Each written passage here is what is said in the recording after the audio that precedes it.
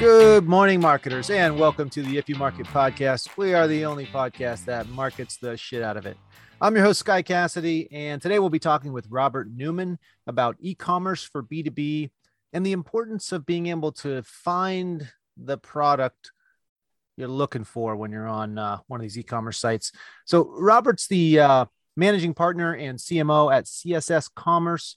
He's got over 25 years of experience growing businesses as an engineer, a financer, and an entrepreneur, board member. Thanks for coming on the show, Robert. Hey, thanks for having me, Sky. I'm really glad to be here. So I'm looking forward to talking about this. It seems like a lot of it's about search. It sounds like it's SEO. I'm just going to throw out a smattering of things and then we'll actually start talking about it. But it seems like it's SEO. But when I think about e-commerce for B2B, other than just the functional ability of being able to sell stuff and what are you going to put up there, this is the majority of the user experience. Is it not the ability to, when you go to a store, find the product you're looking for? It is. I differentiate it from SEO. If you SEO something in Google, they do a good job of helping you find stuff. A lot of our customers or soon to be customers don't. Right. So it's all about when you get on the site, right? Are you looking around and finding what you're looking for, or are you frustrated and in the end leave the site? Right. And I think we've all had those experiences. So everybody knows what we're talking about. But then there's the sites like, a good example would probably be Amazon, where you go and you search for something and they're pretty damn good at giving you 500 different options for that thing. They are very good at it. And Amazon really is the gold standard, right? They have a fabulous user experience. If you ask for oven mitts, you have lots of ways to search for that. Not only will you get oven mitts, but I can decide, what color do I want? What price point do I want?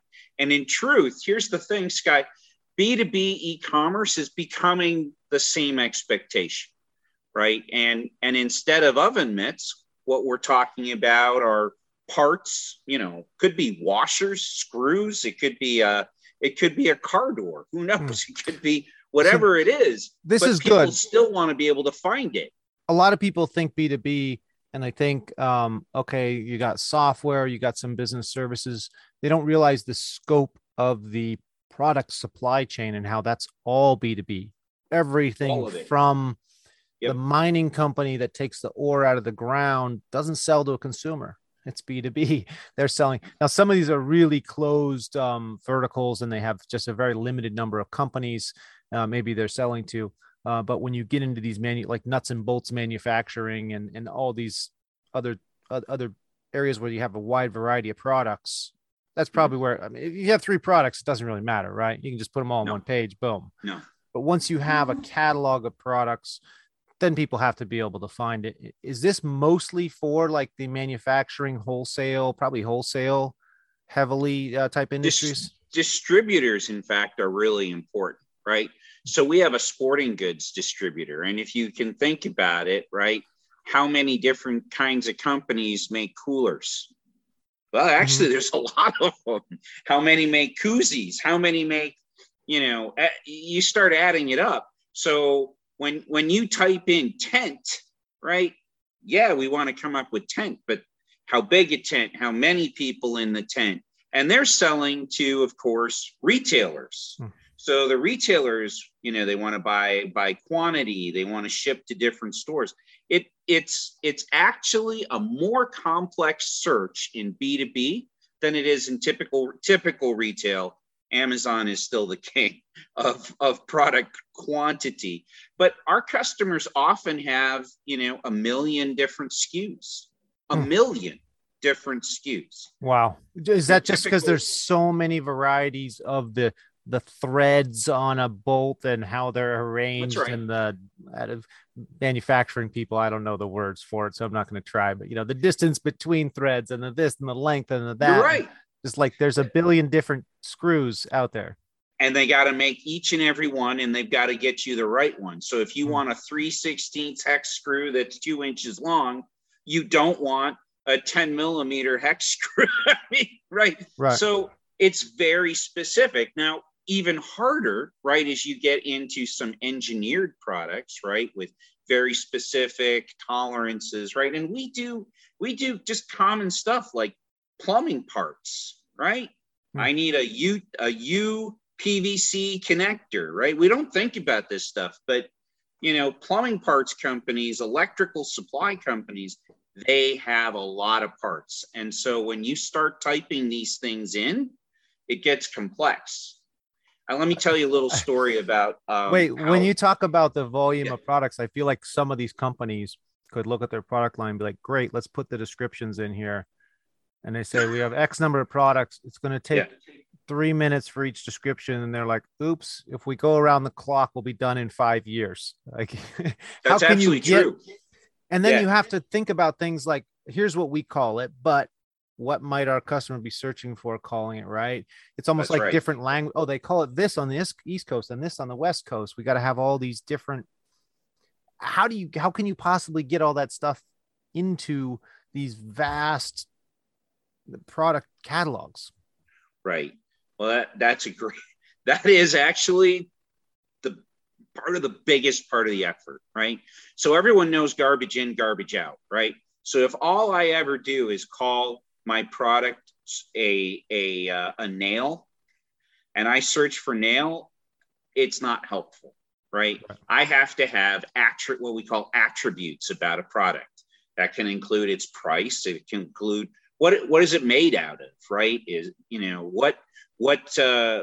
How's it used? What's special about it? How many in a package? So you have specific screws and you have all these specs, but then you might have the exact same screw made out of a different material with a different coating, with a different. Right. So the way we do it and the way we help people normalize data, right, is we use master data management tools, and we go in and we create descriptions around, is it a PVC or a copper pipe? And we begin to use it to go through and match attributes against products.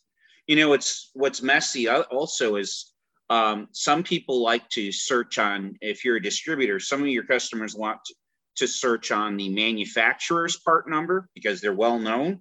Right. That isn't the same as your part number. So we have to have them all. and we match them up. And so it's a really complex set of relationships that we wind up matching. So in a store, when you walk in, you don't know where stuff is, and maybe have the aisles labeled, but let's say you're looking for something, you don't even know where it's going to be. You just walk up and down every aisle, right? I've put in so many steps in Home Depot, just walking every aisle because I wasn't sure what I was looking for, where it would be. Yes. And there's never anyone there to help you when you want them. But in a website, you can't really walk up and down every aisle. Right. But so it seems like if you go the search route, that's great if you have it nailed down really well. But if I remember right, the original way of searching on a website was kind of like a hierarchy tree. Where you might say like, okay, I'm in Home Depot. Let me go to the plumbing section. And now you're just, and it allows you to browse through categories of stuff so that you don't accidentally search out the thing you're looking for. Is there in e-commerce, is there a place for that? Is that part of the search structure where you have both absolutely and this keyword search? Absolutely. Categories remain a well-used search item. But now, right, because look, in our consumer experiences, particularly with Amazon, begin to drive our behaviors at work, right? So typically what people now do is they search in the search bar first and refine with the categories and refinements on the left. They don't start left. You're right. We used to do that, but most people don't. Here's an interesting fact. People who start with a very specific search in the search bar will represent 2/3 of your money. They're the far more likely people to buy something when it's a specific search. If it's a simple short word search in B2B, typically they're browsing, and we can begin to actually get behavior ideas off of what they're doing in search. Is that because the search area is typically kind of front and center. Like it's designed, most sites are designed for search to be there. I feel like if you put the categories there and put the search over on the side, it might flip. Yeah. Are the sites encouraging the search over the categories on purpose, or do humans just prefer to search keyword? People prefer to search keywords now, right? There's no change in the way companies have had categorized search on the left hand. We all know where it is. Every company has it, especially large. But here's the reason why. When you're looking at a site with 100,000 different parts, just clicking plumbing and then pipe just doesn't get you a narrow enough result fast, right? We are incredibly impatient people. We expect things now. Well, also, when you're on a website, the barrier to leave is really small. When you're in Home Depot, you're like, am I really going to drive over to Lowe's or just not get this thing today? But on a website, you're like, I already have 3 other sites open in my browser on other tabs anyway. So yeah, I was going to compare their prices. I was going to go, no, it's 3. You got 3 strikes, right? You put in the first one. That wasn't right. I might try to refine it. And then I may, and now I'm beginning to get doubtful. I might go look at one more thing, but that's it. It's 3. So, and you're out. You mentioned Amazon being amazing at this. Sure, they are. Is Amazon amazing? Is it something Amazon did, or is it the fact that all their users are competing, and this is basically what gets you to sell the product or not, is having the right keywords in there? So when you have an army of people trying to optimize this against each other, they're going to get a better result than one company being like, we're done with that, move on. No, it's because Amazon did data right. If you are trying to resell on Amazon, they have a very specific set of fields you need to fill out. Their master data management has been well laid out from day one, right? You are picking categories you want to be in. You're putting in a description. Obviously, there is an incentive because it is a search, and the better information you put in, the more searches you will appear in. They come back and give you recommendations, just like Google does. But they have created a very strong data management setup that everyone fills in. And that's one of the reasons they're good at it. The second reason is really the second part of search, which is, right, we all love that. And again, Amazon is the best. You might be interested in these other parts. And one of the other things that we do for customers that's really important is being able to rank things by profit, right? So if someone puts in a Kohler, sink, and what if you have an off-brand that's the same kind, but you make more money on it, right? Believe it or not, people are more satisfied by multiple returns than they are by a specific single return. Right. So the one correct thing, they're like, I'd rather have the correct thing and a couple incorrect ones just so I feel better about the correct one.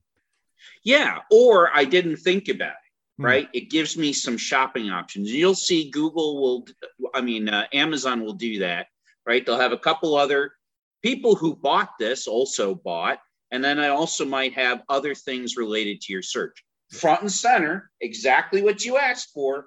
But here's some other thoughts. I'm thinking now in my business, we're not quite e-commerce. We're not in the category you're talking about, but people can buy data on our site online. Sure. And they run searches against our database.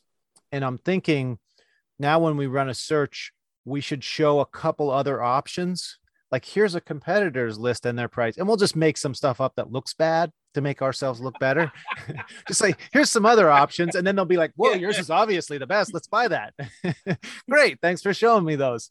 Well, that's a little bit of, reinforcement to the buyer. Hey, you've made a great choice. But typically, right, if you think about it, you go to hotels.com, and I'm using lots of retail examples because they're easy to relate to. Right. But we're B2B here, but I, those are what people recognize. I'm a huge hotels.com user, for right or wrong. We can, but I love they say what we get paid influences our search. It's right at the top, right? So the first ones, hotels.com, is the ones they get the biggest commission on, right? Always. So you have to scroll down a little bit with them in order to get perhaps what I'm looking for is like the best deal as close to where I've got to be as possible. It's the same with Amazon, and it's the same with any other customer, right? You're in business to make money, a better margin. And so you can put those things on where people can compare and choose for themselves. Honestly, my job is to make my customers more money, keep their customers, make customers want to buy from them by giving them a great experience. Right. But your number one job is to make you money. And that's where, if you're going to one of these sites like that, that you're not paying them, like somebody's paying them, and that's their actual client. Yes. That's interesting. And that, well, sometimes you get side deals too. I know someone who used to do tours for tourists. Mm-hmm. Sure. And they would do tours in Las Vegas. These tourists would come in, they'd show them around Las Vegas. And when they're there, they want to see a show. And there's a lot of shows you can take them to. But this guy was telling me one day, like, well, yeah, I'd always take them to this show because this show gives me the biggest kickback. So even though they were paying to go on the tour, but there's still these side things influencing where it's like, hey, the guy is ultimately looking out for himself. As long as it doesn't hurt his ability to give tours. When he has two shows, he was like, this isn't the best show in Vegas, but it's the best show for me.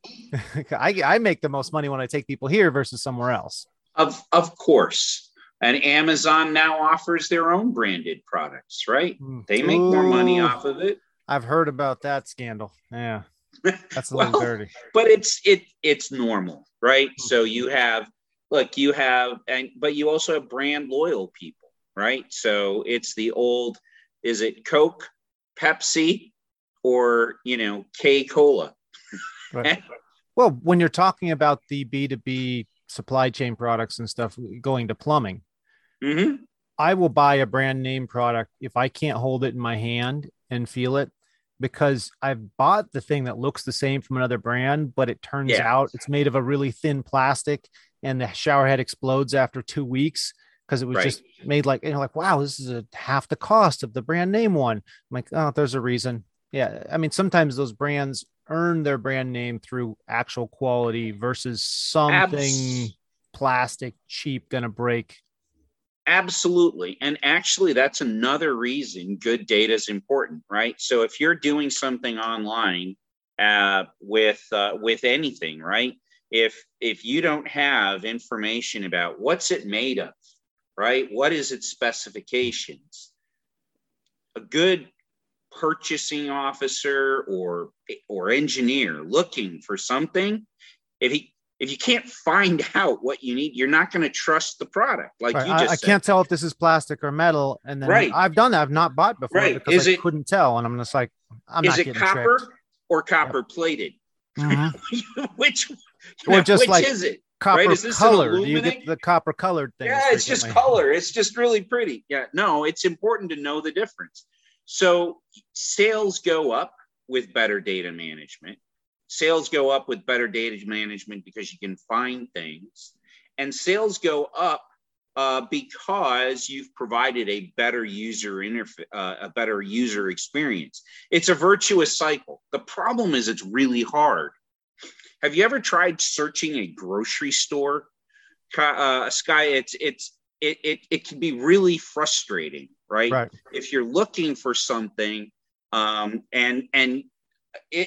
me, they are the worst search experiences ever. That and Walmart. I don't know how Walmart could have screwed up the e-commerce game as badly as they have, but worst search data, worst search experience, and nothing to buy. Great. Thanks. Now I'm going to get a call from their lawyer. You can send them to me. I've written many a blog post about, how to lose in e-commerce. The sad thing is, right, for me, because they're a great company. They have a huge logistic advantage, right? So during COVID, where could I get toilet paper? Walmart. Anywhere else? No. Right. So they know how to handle supply chain. What they aren't good at and seem to be bungling is how to actually list things online. I would taunt the local punks and wait for them to TP my house. And then I would collect it all in trash bags. That was my technique. Well, it's free too. It's nice. Yeah. I didn't think of that one.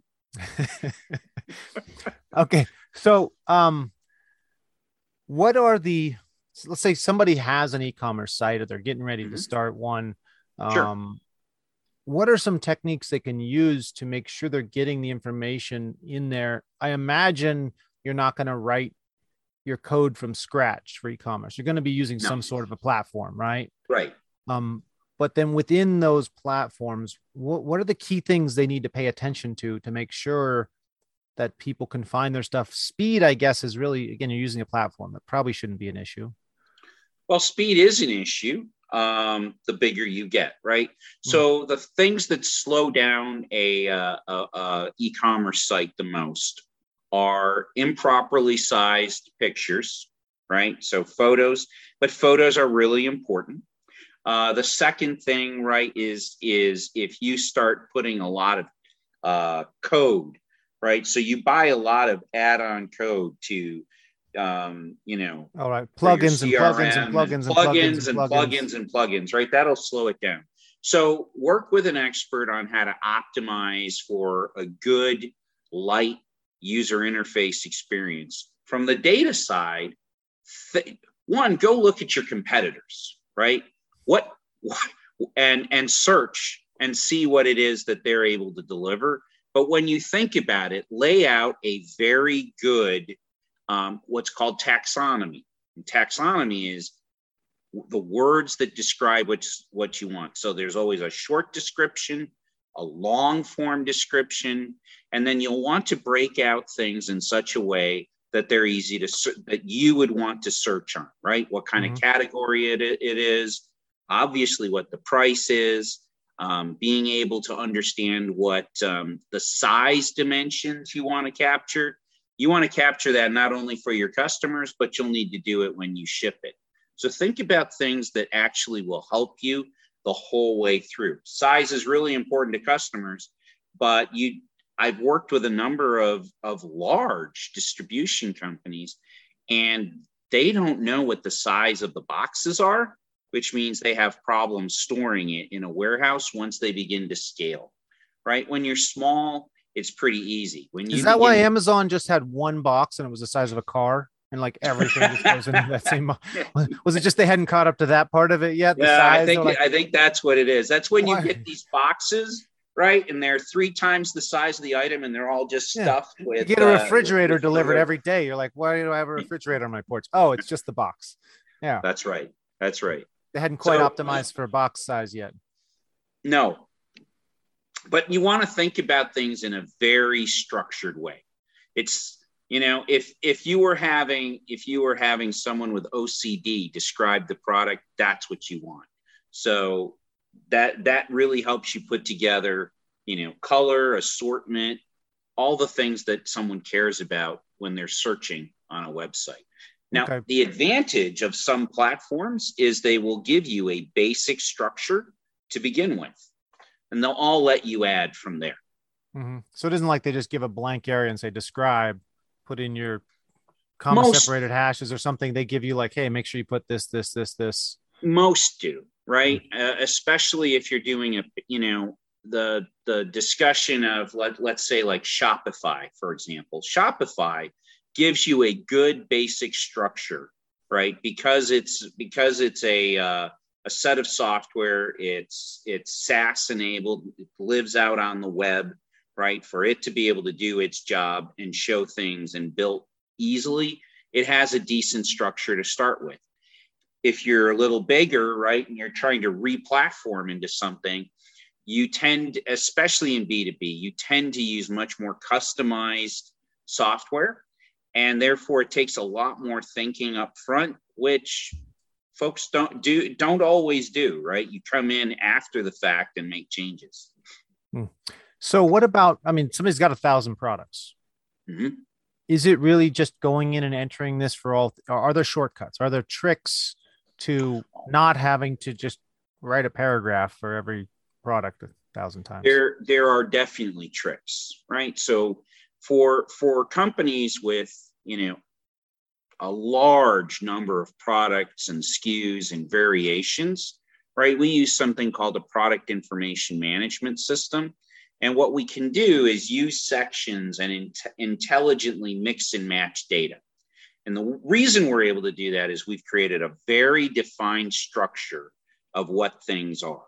So for example, right, we know that we might have the same item, but it comes in a 4-inch, 6-inch, and 2-foot length, right? Whatever it is.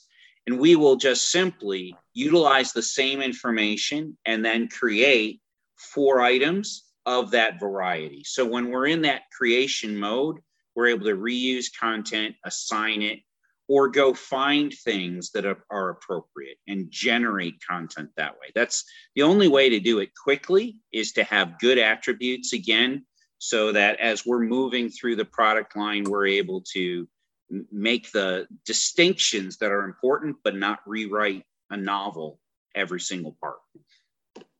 Right. That seems like that's the sticking point, is putting in the work, and then something changes and you're like, oh, now we have to go and rewrite all this again, creating this massive collection of data that then has to be maintained, has to be updated and whatnot all the time. Any shortcuts to doing that seem like they would be extremely valuable. Yeah, they are, which is, again, why we really work on this data practice a lot.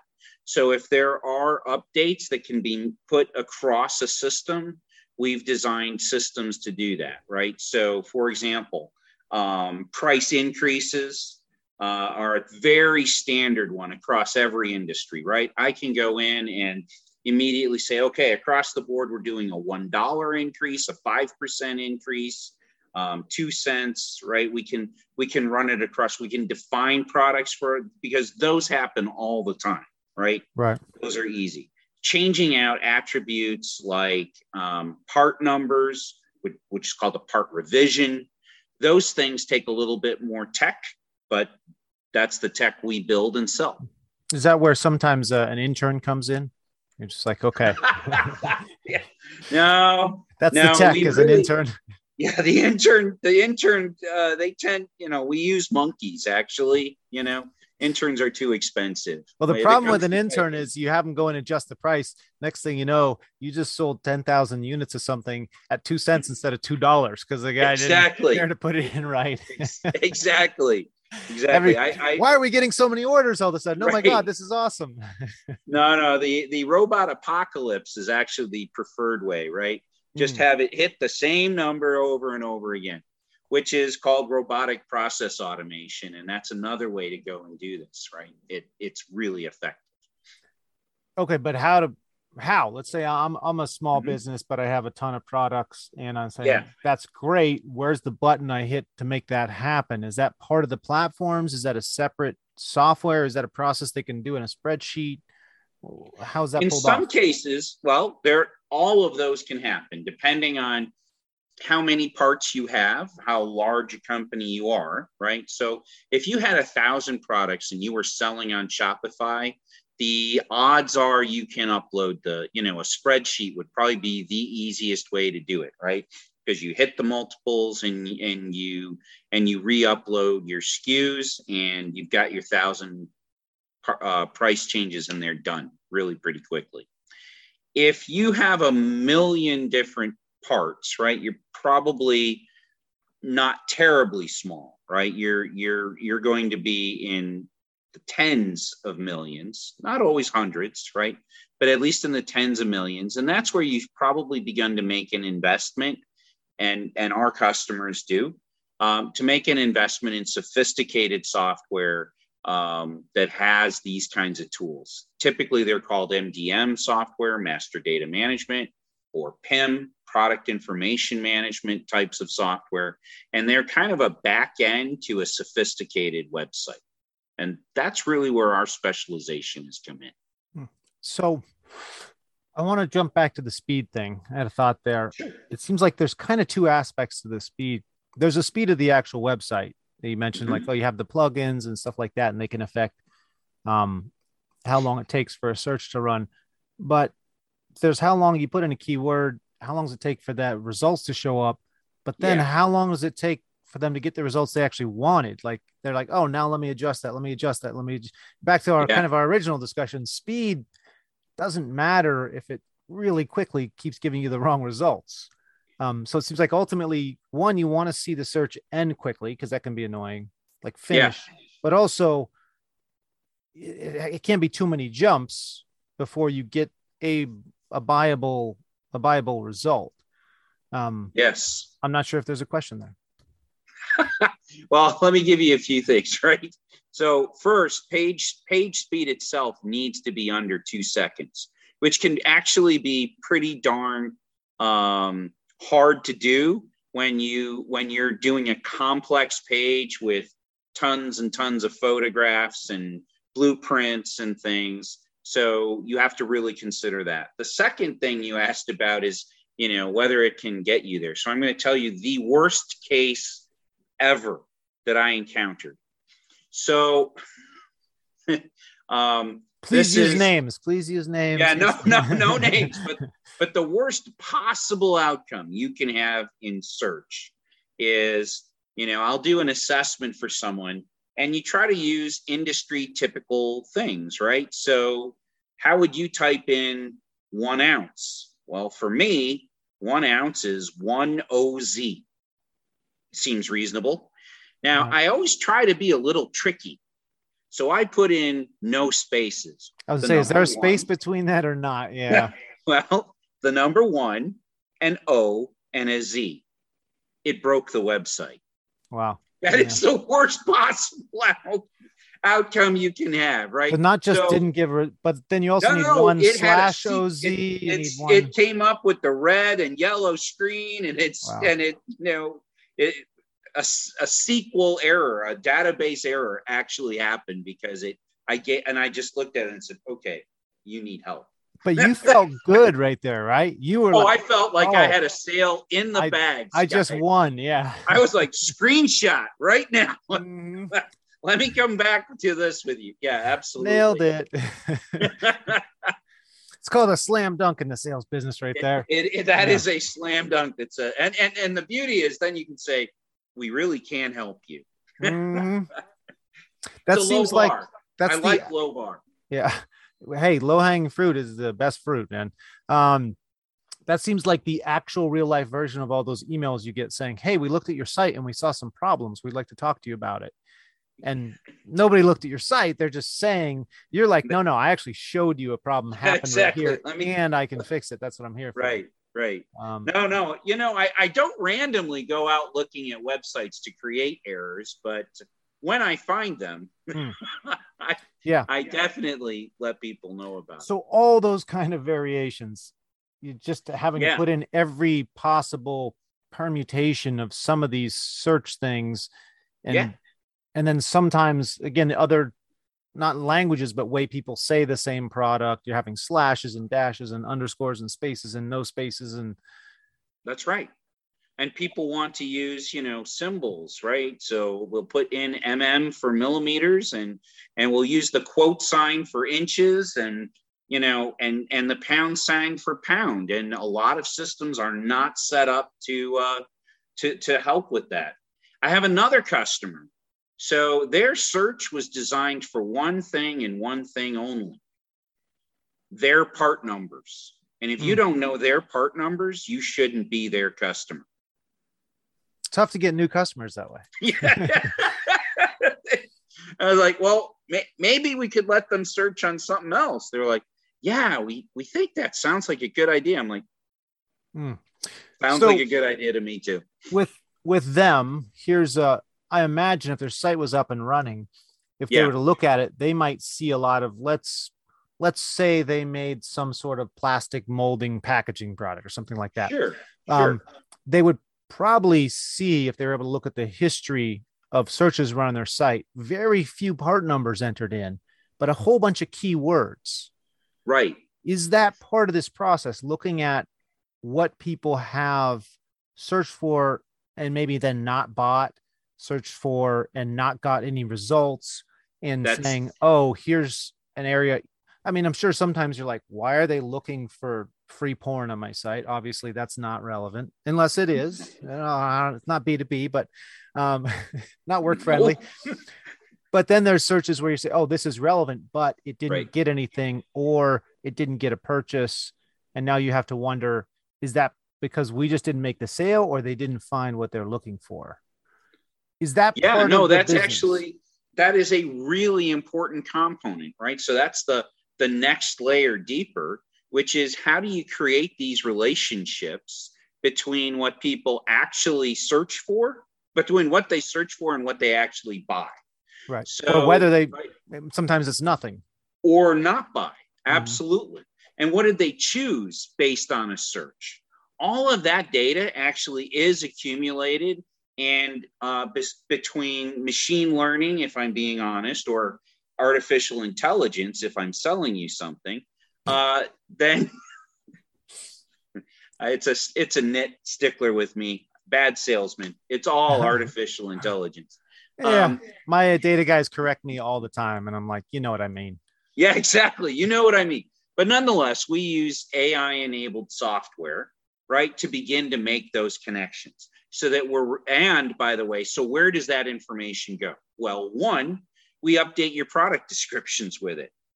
So you Two, can say something like people who search for this keyword frequently buy this product that doesn't include that keyword. yep, And then it's just really easy to say, well, maybe we should include that keyword. maybe we should include that keyword or make sure we include that or bump up certain products in the search relevance, Hmm. right? So basically we weight a search relevance. We always try to return the best return. You always want to do that. Give the customer what they asked for. But in those other options, right, we can move things up and down based on relevance, price, Right.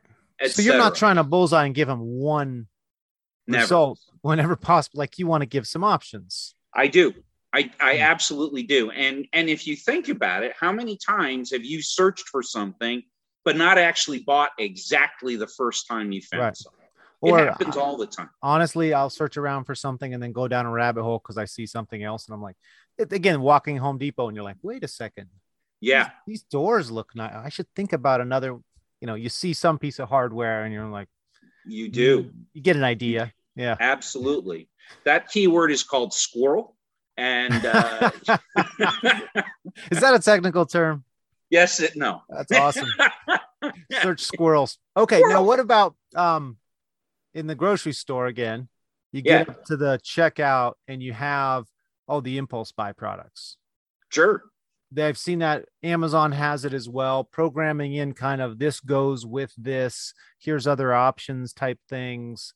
Um, so I feel like, so we got our basic search speed, categorizing everything. Can you find it? And then we Right. have the optimizing it by looking at what bought, didn't bought type of thing. Now, what about this ancillary stuff? The also bought Yeah. stuff, the, hey, you might be interested in this. Hey, you looked at this last year. We're going to show it to you again. What about those No, kind of no, things? no. Those are really important. And to be honest, most B2B purchasing is behind that. But The here are things that supersize we it do. area. Right, superset. Well, let's put it into the boring words of a B2B buyer, right? And the question is, did you buy an economic quantity? In other words, would you like free shipping with that? Uh, Well, that's not normal in a B2B world, but if you buy 3 more of those, I'll give you free shipping. That's the number one favorite thing of everybody, right? Well, not everyone is Amazon Prime in the B2B world, right? It's not an expected thing. So we try to give them a quantity that gets them free shipping. We try to offer, again, something that goes with it. Could be a replacement part. It could be a case. It could be, anything that's somewhat related. And you can make a decision as to whether you offer it on a buy now, which is a discount, right? Or send reminders afterwards that says, did you actually get, satisfaction out of this? Have you then considered? So we'll do follow-up buys, and it all uses that same AI technology. So it seems like the follow-up, were you satisfied with your purchase, is really an excuse to get in front of them and show them additional products they might buy. You found me out, Sky. Dang. So was it that obvious? Yeah, you're providing a service. Sometimes there's some sleight of hand to it that might convince people to buy something they wouldn't otherwise, but usually it's something you're just showing them options they might need. That absolutely. And no, look, an email is cheap and people do buy off of email. Always. Especially when they've already bought from you. Like you're not cold at that exactly. point. No, I've got a trusted relationship. You delivered on time. I got my free shipping. And you know what? I do want to buy a couple extra widgets. So I'm going to click that email and stuff it in my cart. Excellent. So time is flying here. Can you give some, like a tech stack for B2B e-commerce? What favorite tech stack, maybe some options, but like if you were putting together a B2B e-commerce site from scratch, what techs would you use? Okay. So there's two tech stacks, and I'm going to give, all right. Excellent. So someone who is an open source buyer, right? They don't want to pay for software. They just want to pay for services. The LAMP tech stack. And then the other big one in the world is .NET, right? So I'll give you a quick, and we offer both practices, right? So let's say that we'll do open source first. The most famous open source software out there is Magento. It is used by more B2B e-commerce open source folks than anyone else, but I'd also throw out like Shopware as an up and comer. And then behind that, if you're sophisticated, right, you're going to want a PIM. And we work on the Akeneo and the Pim4Pim. Both. Is that the thing that you mentioned was similar to MDM? That is, they are MDM products. They contain, so MDM includes a lot of interesting acronyms. PIM, damn. I mean, it goes on and on. But they're the way we make sites run faster and more effective and with good data. On the .NET side, right? There's a couple of routes, right? We work. So if you're a mega huge company, I highly recommend Intershop. It's kind of an all-in-one experience. It's got your PIM inside. It's for really large enterprises, right? So I used to work for Xerox Corporation, and Xerox uses Intershop. That's an example. If you're a little smaller than that, right?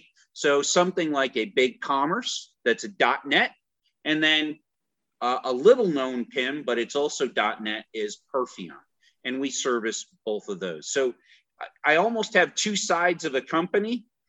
And then in search, right, we really work with, and all our search is based on something called Apache Solr, SOLR. But there's a product called LucidWorks, which is the best AI in the industry. And we use that on either side. So what separate parts are there? I mean, you mentioned the e-commerce platform, let's say something like Magento. That's a very common name people would recognize. And then you say you have the search, and then you have the e-commerce part. A lot of small business people, I think e-commerce, and they just think shopping cart. Yeah. You have like your WooCommerce or some sort of shopping cart software. Yep. Are these all separate things within the e-commerce tech stack? I mean, I don't want to go so deep as say, hey, you need website hosting. Obviously, that's not part of the tech stack. But so you need both a software that handles the search functionality, handles the e-commerce. So the e-commerce like Magento, is that really just like product organization? Product, shopping cart, price. That has all of it built in. So It it's does. okay. So it's not a separate necessarily for each function. You No. can you're getting them in one Right. package typically. And then when you get larger, right? So if you begin to have 10,000 SKUs or more, that's where you begin to think about that MDM layer that I talked about, Mhm. right? So your typical store will have somewhere between 100 and 2,500 SKUs or parts or shirts or whatever it is you sell. It's typically that number. And in that size of a company, you don't need some of the tools that I've talked about. You start getting larger than that, and you do. And if you are larger than that and have at least 25 million a year in revenue, please talk to me. And you can, for God's sakes, if you're that large and you're not using one of these, you're probably could be a lot larger. Well, you could be a lot larger, right? We actually worked with a company that tripled their revenue in 3 years. We like to say we worked really hard to keep the website holding together, but they're now over $1 billion company. So online. That is a e-commerce success creates e-commerce problems because of the scaling of these. That's systems, right. It absolutely is. That's a great point, right? They got so large and have hundreds of thousands of SKUs, right? The good news is we had just done a major upgrade prior to this start, and then we've done, a variety of upgrades along the way. So they had laid down a foundation. They did set out roots that could support it. They did. That's no, good. which was really, so they recognized, right, that, well, everyone starts when they have a problem. No one says, hey, I feel great, let me go to the doctor now, right? It's typically I have a toothache, my stomach doesn't feel well, or I'm falling down every time I get up. So that's when we get a call, and they already were having problems, right? And the telltale signs. Site load speeds were over 5 seconds. Their customers were screaming. Customers could no longer find anything they wanted. If you have these kinds of problems, there are doctors to help you fix this. Or if you don't, it'll fix itself. When your customers leave, things will get back to their. No, you're exactly right. Like, it'll be things cool. Get right back to normal. You go back down to 100 SKUs, and your revenue drops right down to where you started. And your site speed's quick again, though. It's exactly easy. Yeah, no problem at all. No, you only have one person on your site. Great solution. I'm going to present that as the alternative in my next sales pitch. There's 2 ways you can go. Right. That is a good thing. They both fix the problems. Look, you could have all this could work fine, and you don't have to change anything. That's right. But here's what will change. Exactly. You have half as many customers. This would be a lot easier. Right. No, it would. Less customers is far easier to service. I mean, look, you want to make $1 million selling lemonade. You can set up the logistics to sell 1 million cups of lemonade for $1 a piece, or you can figure out how to sell one for $1 million, and then you don't have to, but you'll probably end up selling one for $1 if you don't have the very good chance you're going to sell one for $1. Yeah. Harder to do the one for $1 million unless you make it an NFT. Lemonade NFT. I'm on it. Exactly. Before this airs, I'm going to run out and start selling lemonade NFTs. Okay, excellent. So you mentioned like, hey, here's a size company we work with. Let's get to that a little bit more before the end here. Sure. Robert Newman from CSS Commerce Company. Can you tell us kind of how you got into this business? Let's start with that. Like, most people don't come out of college or high school. No, and I like to say this is my ultimate job, right? So, I'm an odd marketer. I started my career in engineering, figured out that guys in finance were making more money than me. So I got an MBA and went into finance. Then I figured out that guys in marketing were making just as much money as the finance guys, but they weren't sticks up their butt. They were really having fun. So then I got into marketing. I became a CMO, product manager. And then I ventured out into the world and have been an entrepreneur for a lot of years.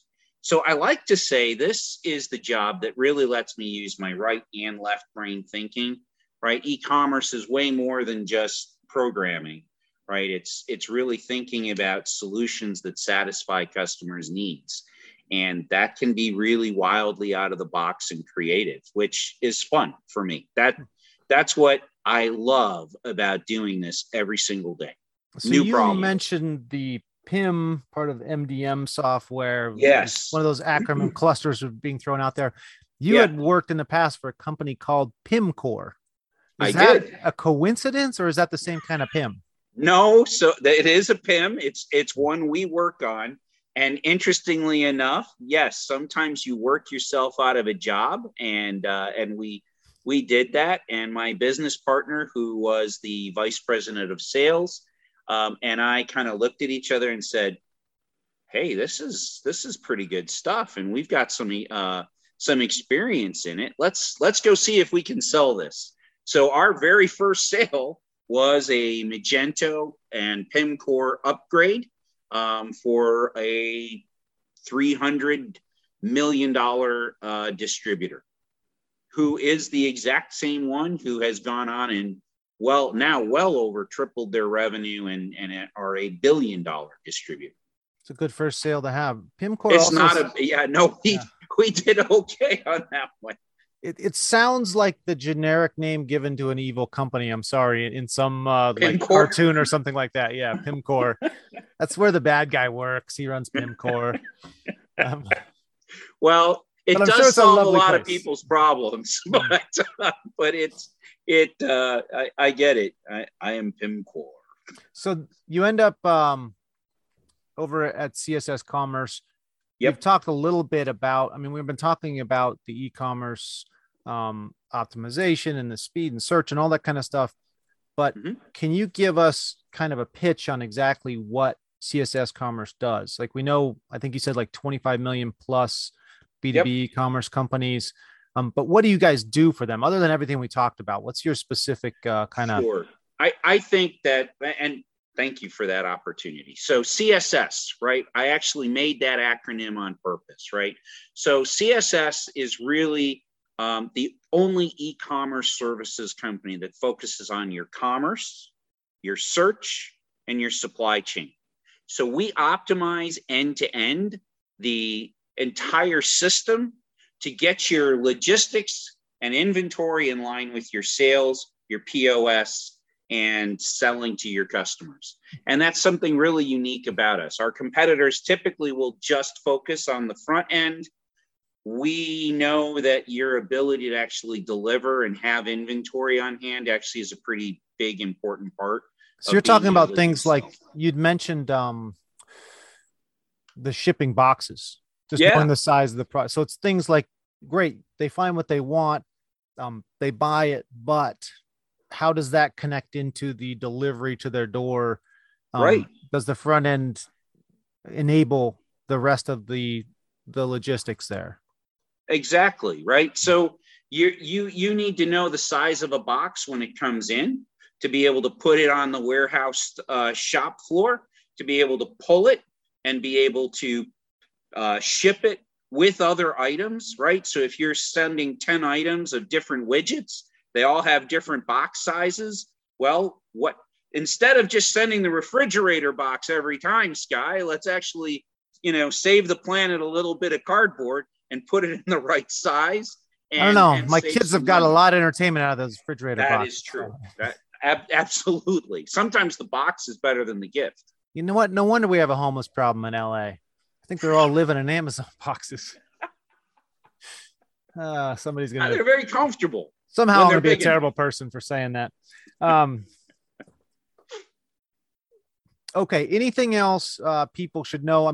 We're talking to marketers here, mostly small business owners. So when we talk about the logistics, we get a little bit away from the marketing side of e-commerce, but the war is won in the supply chain. Plenty of businesses, B2B, in this mid supply chain area, your whole profit margin may be having better logistics than your competitors. It is. So it's not trivial being able to get this stuff smoothly delivered. It's not, right? How much have shipping rates gone up in the last year, right? And now fuel surcharges are on top of that. So really thinking about how you are able to deliver to your customer is really important.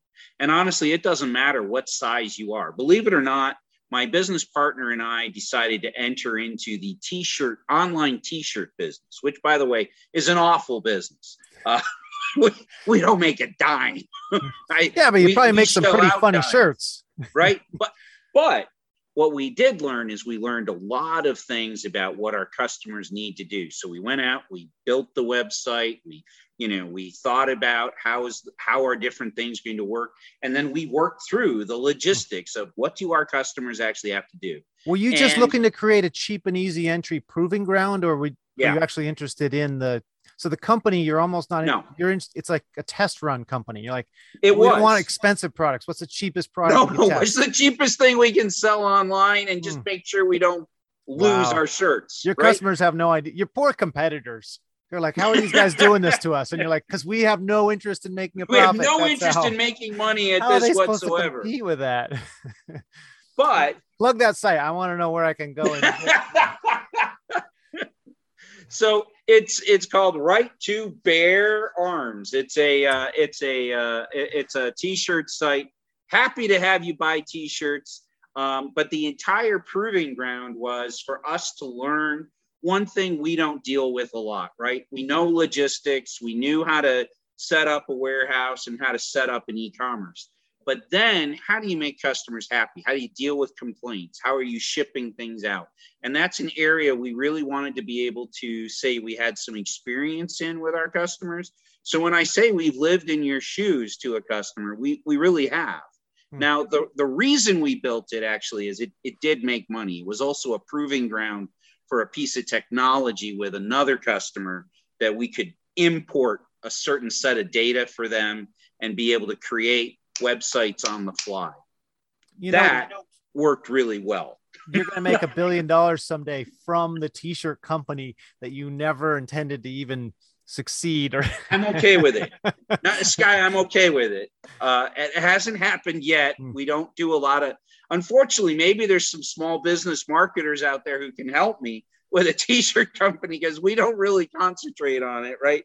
We put up a few ads, and if people come, fabulous. But what we sell on Etsy, for example, right? So one of the purposes was, okay, we built a website, but how do we get data back and forth to different sites, right? So that we could really say we understand omni-channel and we do it for ourselves.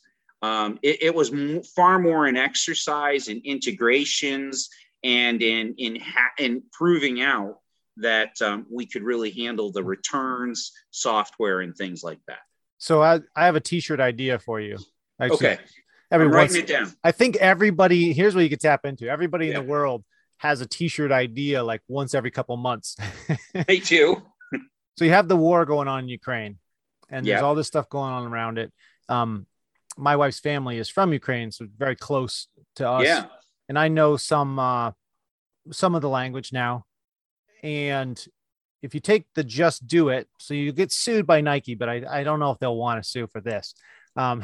You take Just Do It in Russian and Ukrainian, there's a thing called dula. It's like giving the middle fingers when you put your thumb between your fingers like this, right? There you go. It's called dula. And it's we're swearing on video right now. Yes, all right, we're swearing on video. It's all right as long as it's not in English. Weird enough, you can say it on the radio, TV. Say all you want in another language, they'll never know.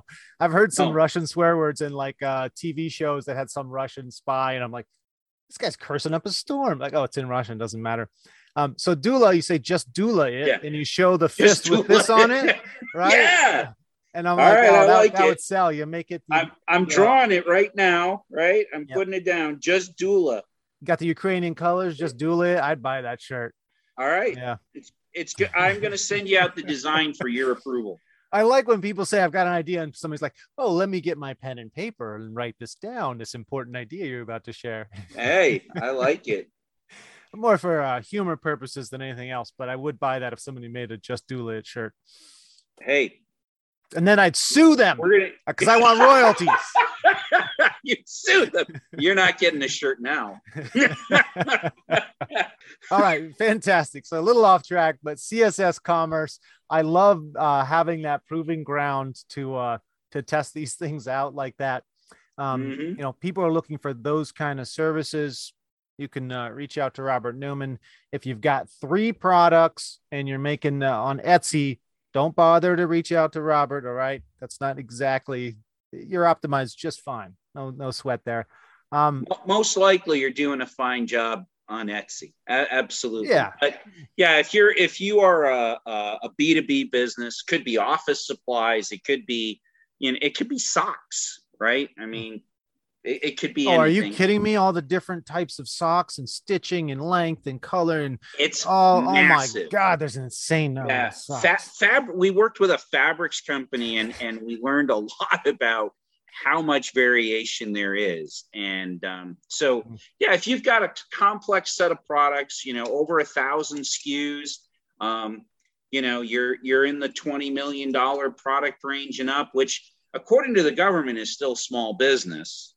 I don't know how big you got to get to not be small anymore, but nonetheless, if you're looking for help with complex problems, we're here to help you.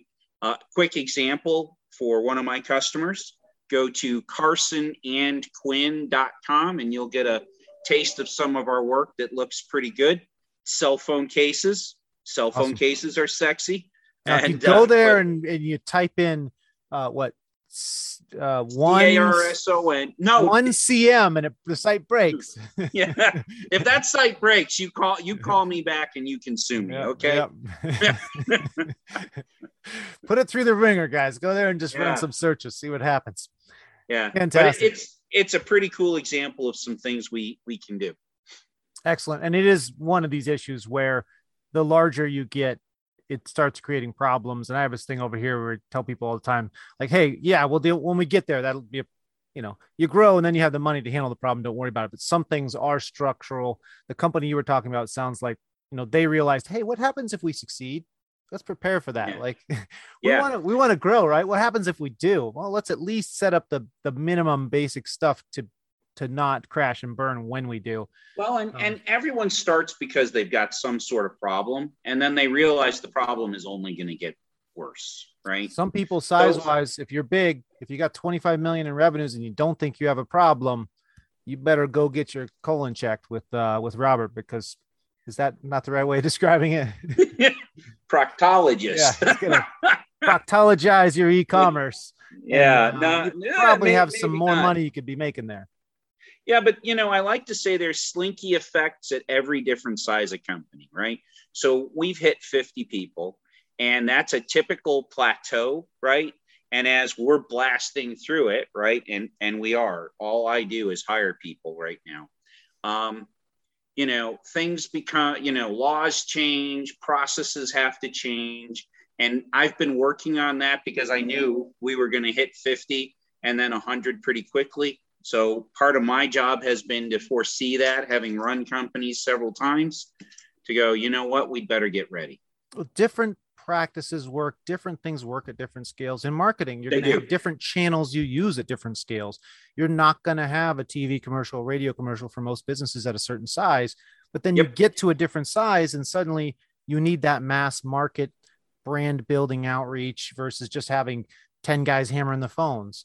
It's as you grow, sometimes you need a different CEO, like everything changes for when you start scaling. True.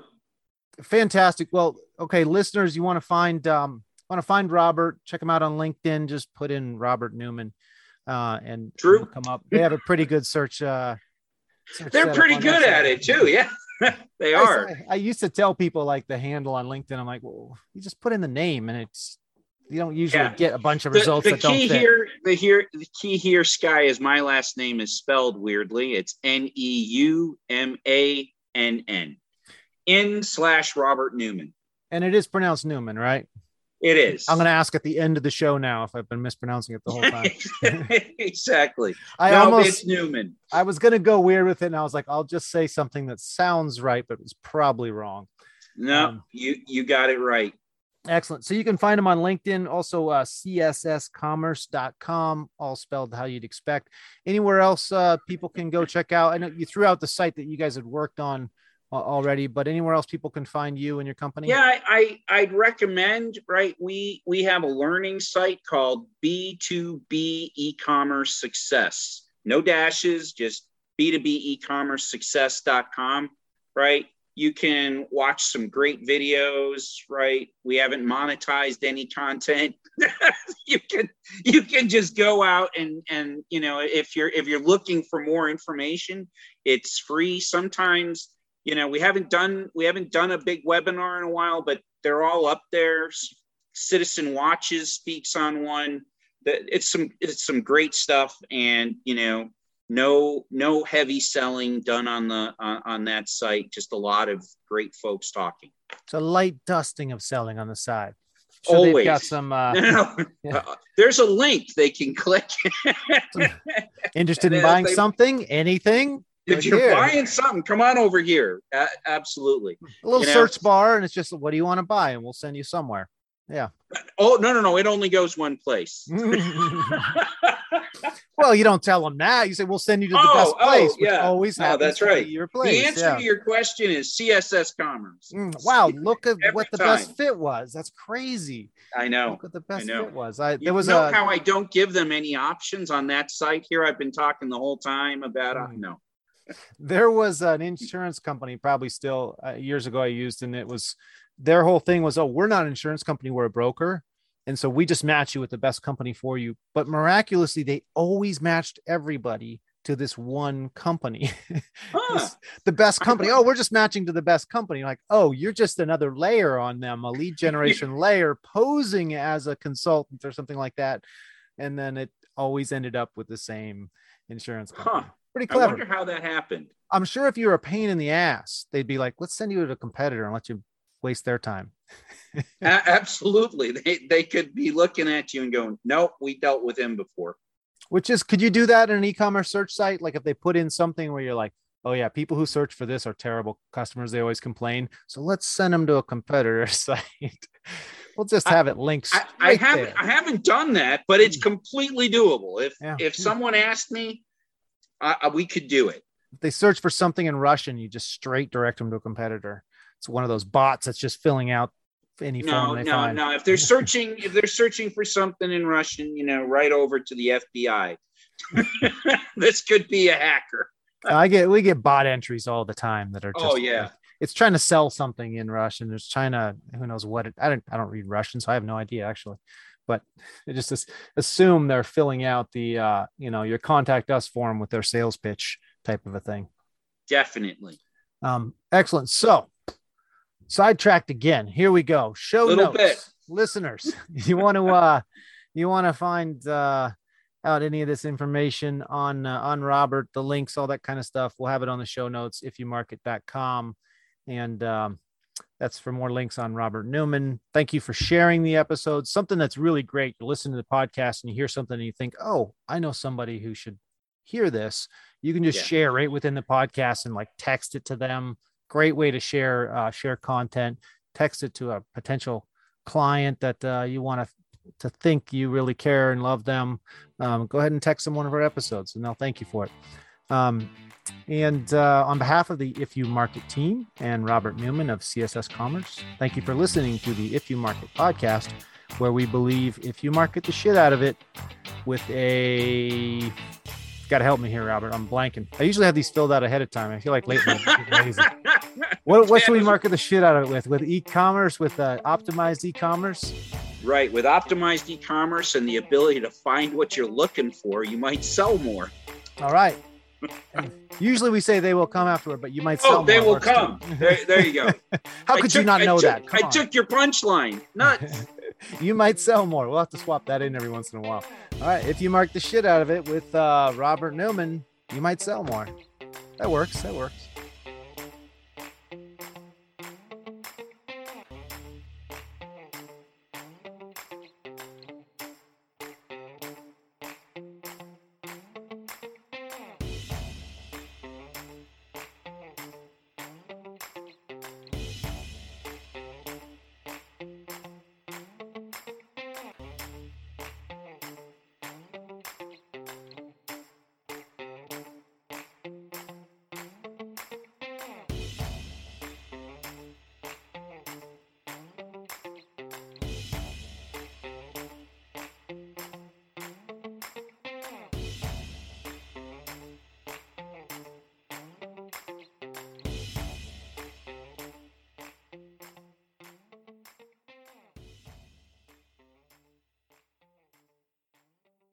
This podcast is a part of the C-Suite Radio Network. For more top business podcasts, visit c-suiteradio.com.